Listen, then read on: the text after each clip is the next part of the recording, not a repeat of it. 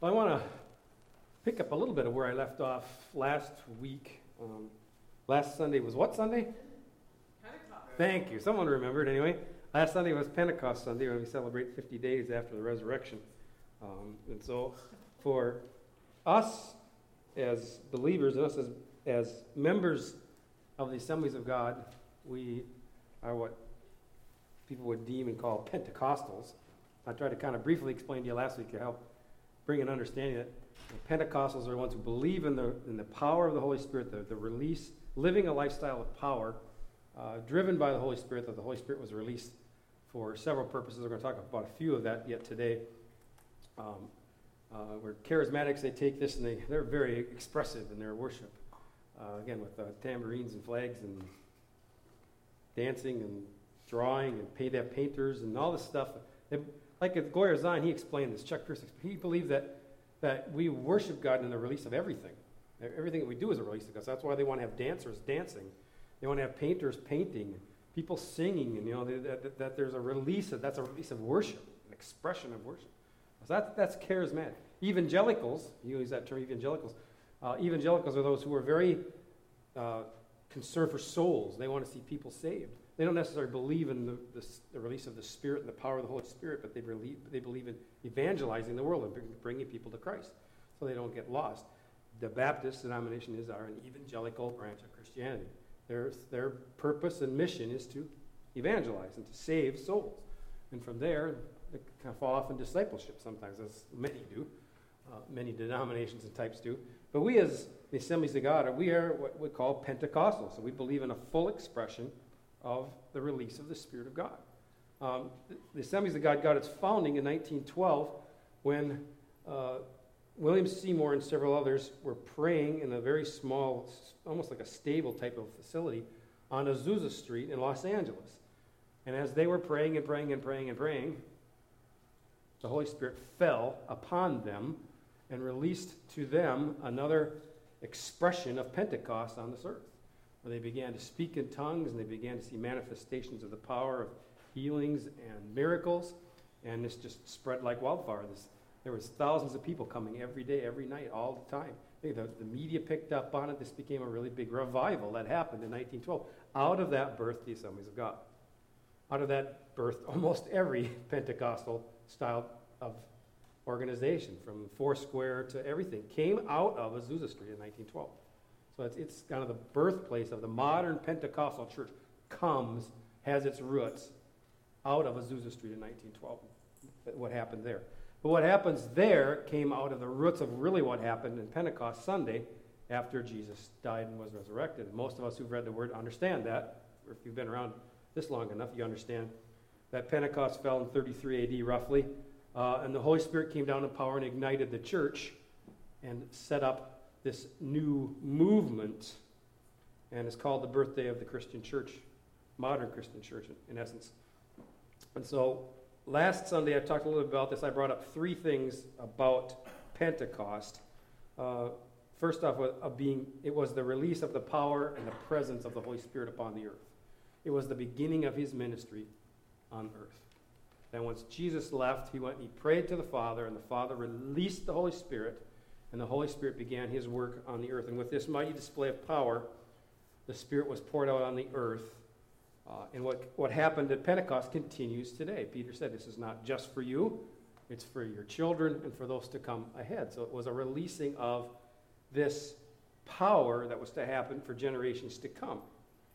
The second aspect I brought up was that this began the central role of the church in God's work on the earth.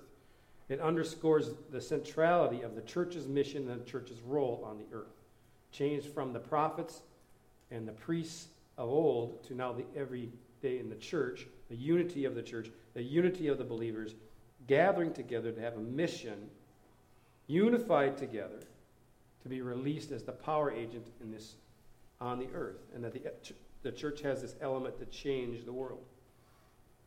The third thing I brought in was the inclusive ministry of the church, meaning that for the first time in history, God poured out his Spirit onto every person. Prior to that, the Spirit spoke. He spoke through prophets. He spoke through the priests. He spoke through those to whom he chose on occasion But mostly it was the office of the priest or the office of the prophet through which God spoke. But now this opened up to everybody. Every person was that. Peter said this was the beginning of the fulfillment of the prophecy in Joel chapter 2, that God would pour out his Spirit upon men and women and young and old men would dream dreams and young men would prophesy. Now this would be a beginning of the outpouring of God in the end times. So we see that all people are empowered to minister regardless of gender, age, or social position. God uses everybody in the coming age, in this age of the Holy Spirit. And so today I felt like I kind of wanted to follow up a little bit on this, because really this is an important topic for us as Pentecostals to understand. But that's, in essence, what sets us apart in some senses is this concept of the baptism of the Holy Spirit and the purposes of the baptism of the Holy Spirit and this infilling of the Holy Spirit that comes and gets released through us. And it's a doctrine, if you want to use that word doctrine, that does separate us in some senses from other religions, other beliefs, other denominations, other gatherings of believers, is that we believe in this release of the Spirit through something called the baptism of the Holy Spirit. And that's what happened on Pentecost Sunday. We call that the baptism, fulfilling of that Holy Spirit. There's an author, his name is P.C. Nelson, and he wrote a book about the doctrines of the Assemblies of God. If you've ever had any questions about what Assemblies believes, that's an excellent source to go to. We have brochures in the back, and Assemblies has some stuff on their website that lists the 16 tenets of faith that we subscribe to or adhere to. But P.C. Nelson took all 16 of these doctrines and he expounded upon them with Scripture. It's extremely Scripture-based laying out of what are the 16 tenets of faith and why do we adhere to these. And it's an extremely good book that lays that out. And as P.C. Nelson, he explains this concept of the baptism of the Holy Spirit, because people don't say, well, okay, so I get filled with the Holy Spirit when I get saved. Why do I have to have this separate expression of the Spirit of God? Why is this necessary? What is this all about? He explains that if you fill up a container, you fill up a container and you put it on the stove, put some water in it, it's full, right? The directions most of the time when you want to cook pasta, what does it tell you to do? It doesn't tell you just put it in the water. It tells you to heat the water to 208 degrees. No, 208 degrees, right? 200 degrees? 200? No, it tells you to heat it to 212 degrees, which is boiling. And when it reaches that boiling point, the energy is released and the water begins to boil. That's what he's explaining as an analogy of what the baptism of the Holy Spirit is. It's that we are filled with the Spirit, but when we reach that boiling point, the release of the energy is the expression that comes out of us, and we begin to speak in tongues, and we begin to see the manifestations of the things that God promises. We're going to talk a little bit more about that in a minute. But that's his analogy, is that when it hits 212 is the release point. That's what the baptism is. You hit the release point, and the baptism of the Spirit fills us to complete and overflowing, and out of us comes the Holy Spirit, the release of the energy. And this is an important thing, I believe, because in Jesus, as I spoke of in Luke chapter 4, was that after Jesus got baptized, it says that he was full of the Holy Spirit, and the Spirit then led him into the wilderness in Luke 4:1.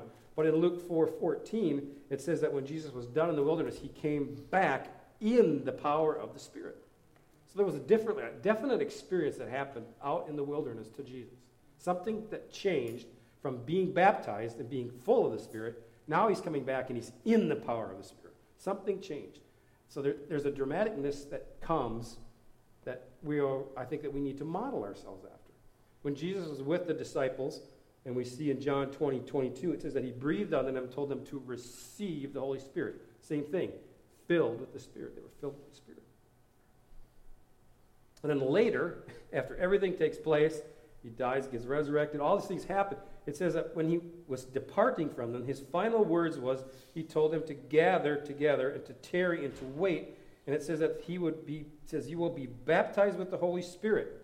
So here's a separate experience. He had already breathed on them, told them receive it, but now he's saying wait for the baptism, for a separate experience to happen to you some point later. And so he commanded them to wait and tarry in Jerusalem. And it says at this time, he told them, that they would receive power when the Spirit came upon them. So see, there's a point to this, that it's more than just a goosebumps type of experience. It's a filling of a power, an explosion of power that comes out of us. And again, I've defined this word 100 times from the pulpit. That word power is dunamis. It is dynamite. It is the thing that happens when you light a stick of dynamite and the fuse comes to the end of it. It explodes with this dynamic power that alters everything around it. That is the purpose of the baptism of the Holy Spirit. And all believers are entitled to and should adamantly expect and earnestly seek this promise of the Father. He told them to wait and tarry for this. The baptism in the Holy Spirit and fire, according to the command of our Lord Jesus Christ, should be, and it was, the normal church expression in Acts. This happened all the time in the book of Acts. As Peter and Paul and the other apostles went about, that was one of the first questions they would ask. Have you received the Holy Spirit since you believe? So he was asking them that this was a separate experience that they needed to participate in. So when it comes with this experience comes this endowment of power for life and service and a bestowment of the gifts and how to use them in the mystery. And we're going to talk about that in just a moment. So we see this, that with the baptism of the Holy Spirit comes several things. First comes this overflowing fullness of the Spirit of God. It's so overflowing in us, it's boiling in us so much, we can't contain it. It just kind of oozes out of us wherever we go. And every time we get in contact with people, this Holy Spirit should be oozing out of us to touch them. And they, should get it all over them. It's kind of like glitter all over them after we get done touching them. It brings a deepening reverence for God, a deeper understanding of who God is. It brings an intensified consecration to God and dedication to his work. And it brings a more active love for Christ, for his word, and for the lost. These are statements out of P.C. Nelson's book as an explanation of the baptism of the Holy Spirit. It's interesting to note that when Jesus says this, and he tells them to tarry and to wait, it says that they are to wait for the promise of the Father. That's in Acts chapter 1, verse 4, I believe it is. He tells them to wait for the promise. So we see that it is not a promise. It is the promise of the Father. Interesting that he would use that. I think this is the great mountain peak promise that towers above everything except for the promise of the coming Messiah. See, in the Old Testament, the promise was the Messiah. The prophets kept speaking this promise. The Messiah is coming, the Messiah is coming, the Messiah is coming. Now Jesus comes and he says, wait for the promise. The Holy Spirit's coming, the Holy Spirit's coming, the Holy Spirit's coming, the Holy Spirit's coming. So it's the release of the promise that God, the Father, released to us. But the Holy Spirit here, this release, again, is not given to believers as a spiritual luxury for our own personal satisfaction, for our own personal gain and enjoyment. But it's this endowment of power to be effective in witnessing the gospel to others. So the followers of Jesus in Jerusalem on that day of Pentecost, again, I talked about this last time, it would be crazy. Craig, wouldn't it have been great if you're at the air show and all of a sudden, the glory of God would fall. And I don't know how many people were there, 20,000 people or 10,000, whatever. Just think about it like it was in Jerusalem. I mean, there had to have been 100,000 people gathered, and all of a sudden this happens, and it's just like this crazy thing happens. Everybody starts talking. And instead of watching jets, they'd start watching what's going on over here. The release of God is more powerful than any jet that goes overhead, And it turned everybody's hearts, and 3,000 people out of that crowd, however many people were there, came to Christ instantly. They were filled with the Holy Ghost. And now they were more plentifully and more powerfully made ready than any time. They had spent 3.5 years with Jesus. I mean, think of all the stuff they saw. I just love when you read the word, the heart of the disciples, I mean, how much different they were than us, really. 3.5 years, they walked with Jesus. Physically walked with him. And we don't have that luxury. We don't physically walk with him. They walked with him and they saw Lazarus come out of the grave. They saw, the sea get totally glass calm. They saw people start to hear and limbs grow out and all this stuff. And Jesus is crucified, comes back to life, and they look at him and say, so, are you going to restore your kingdom now? They didn't even get it yet. I mean, they still didn't understand it. the Holy Spirit fall, and it's like in an instant, Peter got it. I mean, it just took just a microsecond. As it says, a twinkling of an eye, and he got it. And he stood up in front of everybody and says, I got it. I get it now. See, the Holy Spirit, that's what it does. He gives us this instantaneous equipping to have this power, the stuff we could never do before. They were more filled with the graces of the Spirit, better understanding of everything, anything they got because of the Holy Spirit. They were more filled with the comforts of the Spirit and rejoiced more and loved more and had more hope than ever before. So see, that's the thing for us is that as the book of Acts, when God pours this out, he filled his new believers. That's the same experience that we should be going through. That we were once lost and we were found by salvation is a good thing. But when we get filled with the baptism of the Holy Spirit, it takes us to another level beyond. It's a launching pad that we just don't get without this experience, see? And it's interesting, and Mary talked about wind and all this, how this was such a prophetic act, this wind and fire. It's like the wind came through, as you were saying, it's kind of a cleansing. The wind came through because this is a whole new work, and he just blew over the whole thing. See, it was a prophetic sign. The cleansing of the fire and the cleansing of the wind.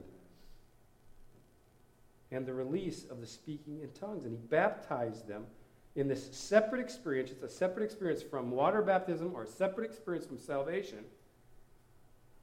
And it comes to people who are hungry for more of God. I mean, that's clear. That those who want more of God get this release of the power of God. Because it comes when people gather. It comes corporately when people gather. It comes individually when people gather.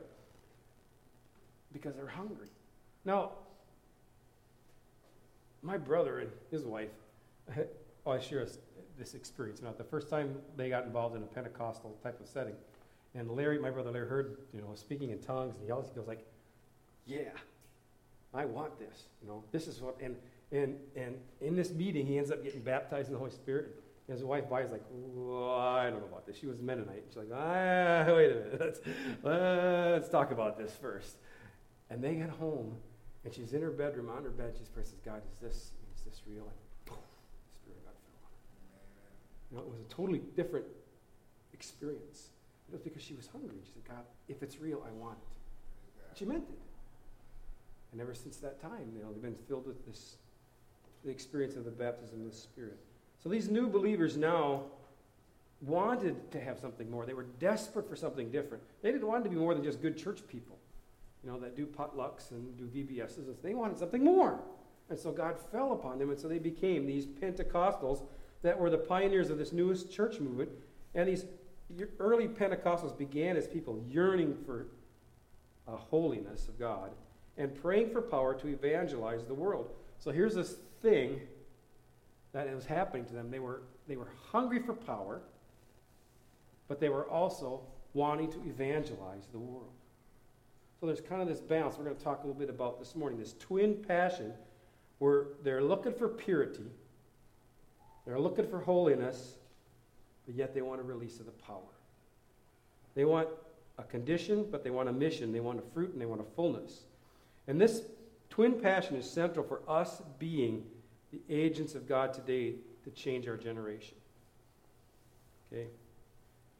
There's this kind of internal wrestling. I was talking a bit to Craig about this week when we got together. This twin wrestling in Christians, particularly in Pentecostals. We have this, we fight through the normal things of life, the normal decisions of life, financial decisions and, business decisions and eating decisions and buying this car and doing these kinds of things. But we also wrestle with the spiritual things in our lives too. Praying for people and this, like, I got to work, but as I'm walking through this store and I got to get back to my job, there's this person with a cast on. Should I take the time to stop and witness to them? And I got all this stuff I got to do over here, but should I do this? And we get there's this internal wrestling inside of us for the spiritual things and the physical things at once. And there's this internal wrestling within the church that happens between the two sides of things, where there's like a holiness side of people who will want to be almost legalistic about how you behave, your character matters. All these things, demonstrating the fruit of the Spirit and how you treat people is the most important part of it. And then there's this other side of the church, the charismatic Pentecostal side, who are just all about the power and we're going to pray and we're going to receive, we're going to break down these strongholds, we're going to bust through this stuff. And there's kind of this wrestle between the two kind of sides of the church in some ways.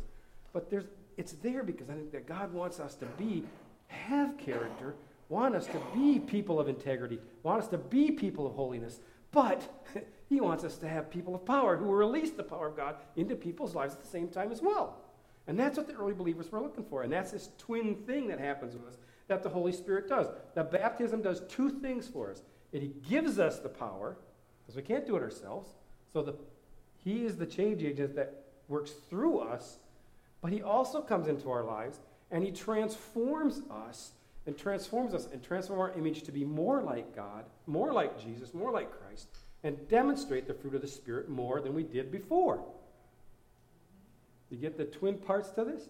So see, the disciples were completely different than they were the day before that.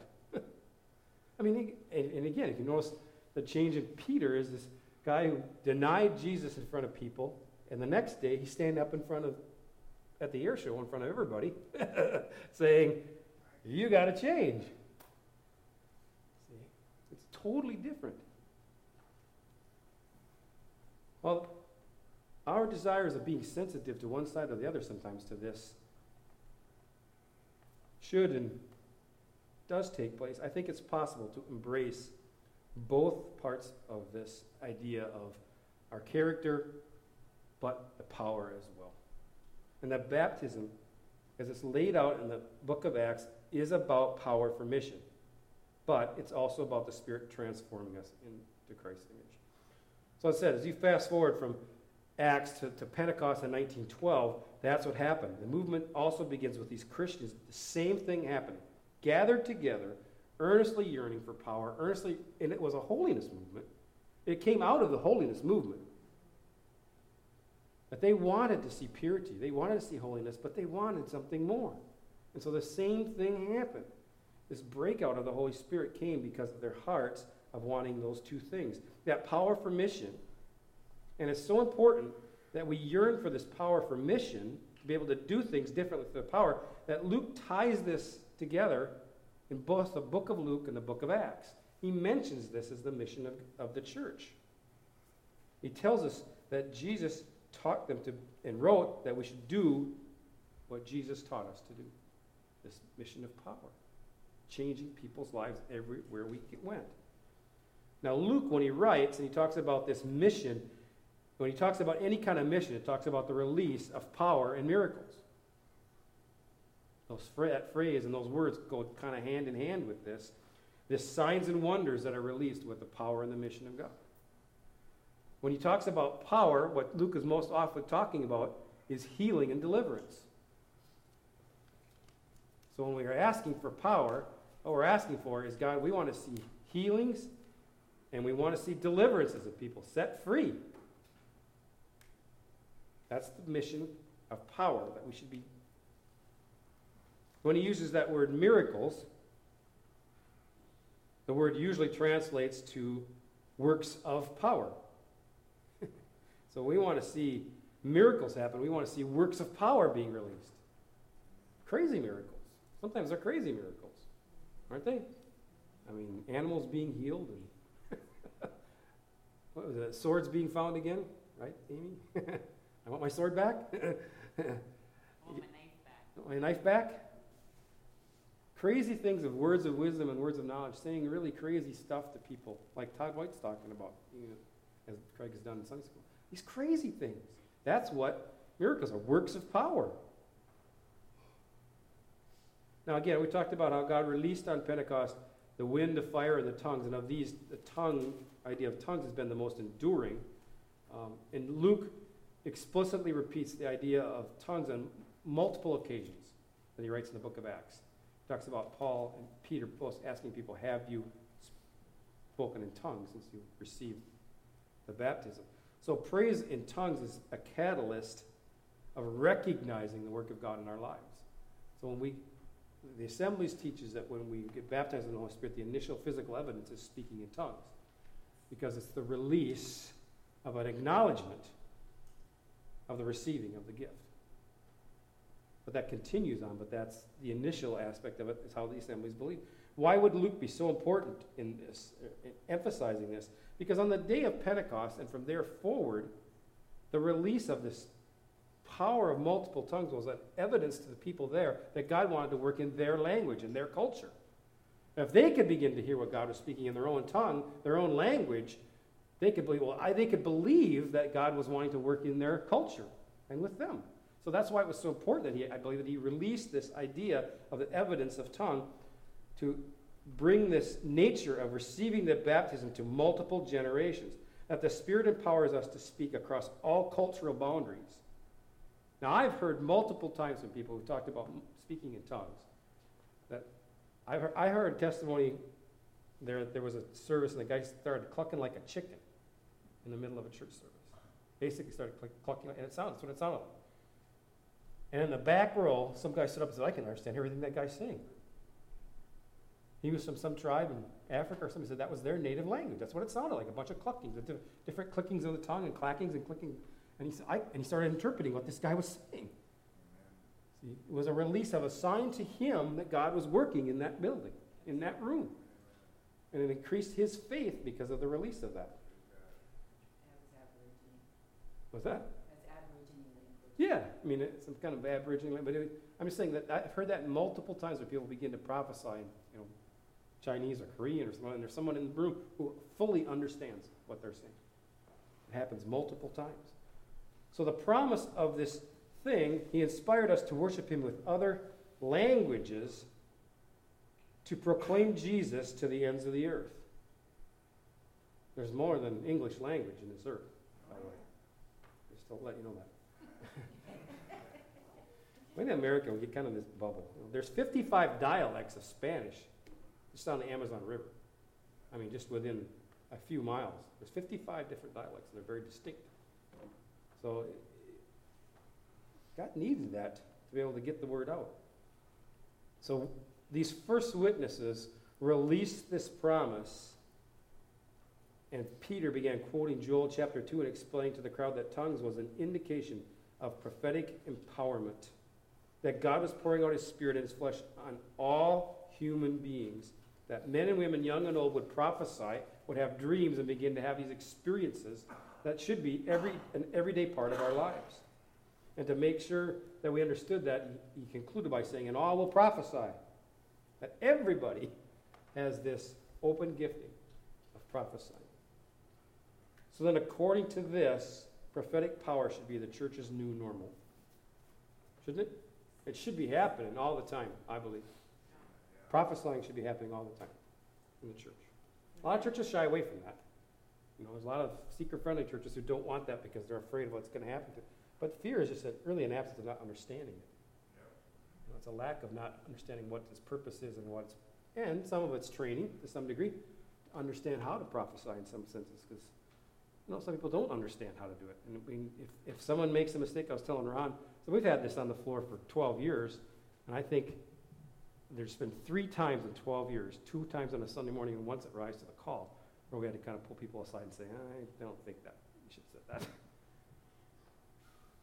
But most people, I think, when they understand they're speaking something from God, Jake was prophesying this morning, something that you received, a vision that you received, thoughts that you received, are prophesying. That should be a normal to the church. See? So since Pentecost, he has empowered us to hear him and speak him, not like in the Old Testament when the prophets and the priests heard and then spoke. Now we can hear and speak because we all have the Spirit. And we can share this word to change the world together. Now the second thing I want to bring up real quick before I get done here is this changeover that happens into us eternally. First is that power for mission, that releasing of the Spirit gives us through this tongue and through other things, through the other gifts, this power for mission, this power to change the world.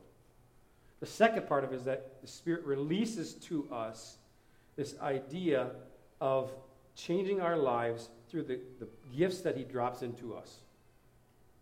The Spirit not only empowers us to evangelize, But Paul contrasts this life change in Galatians 5, where he brings up the gifts of the fruit of the world and the fruit of the Spirit.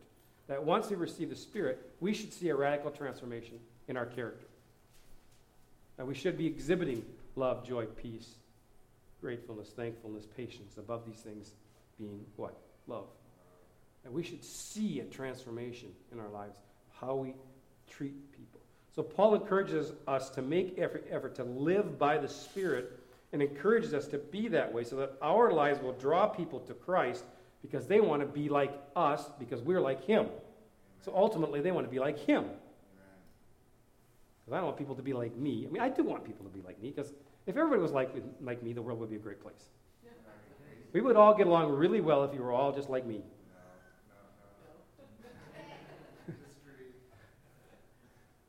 But we all want to be like Christ. Because the world would be a much better place if we were like Christ. Wouldn't it be? So he encourages us that our lives can draw people unto Christ. And Paul focuses in Galatians 5 about how the Spirit within us makes our character look more like God's, conforming us to that image of Christ. Through that fruit of the Spirit. And the fruit of the Spirit is God's character percolating and growing within us. So what should we expect this to look like? The Spirit cultivates peace with our neighbors.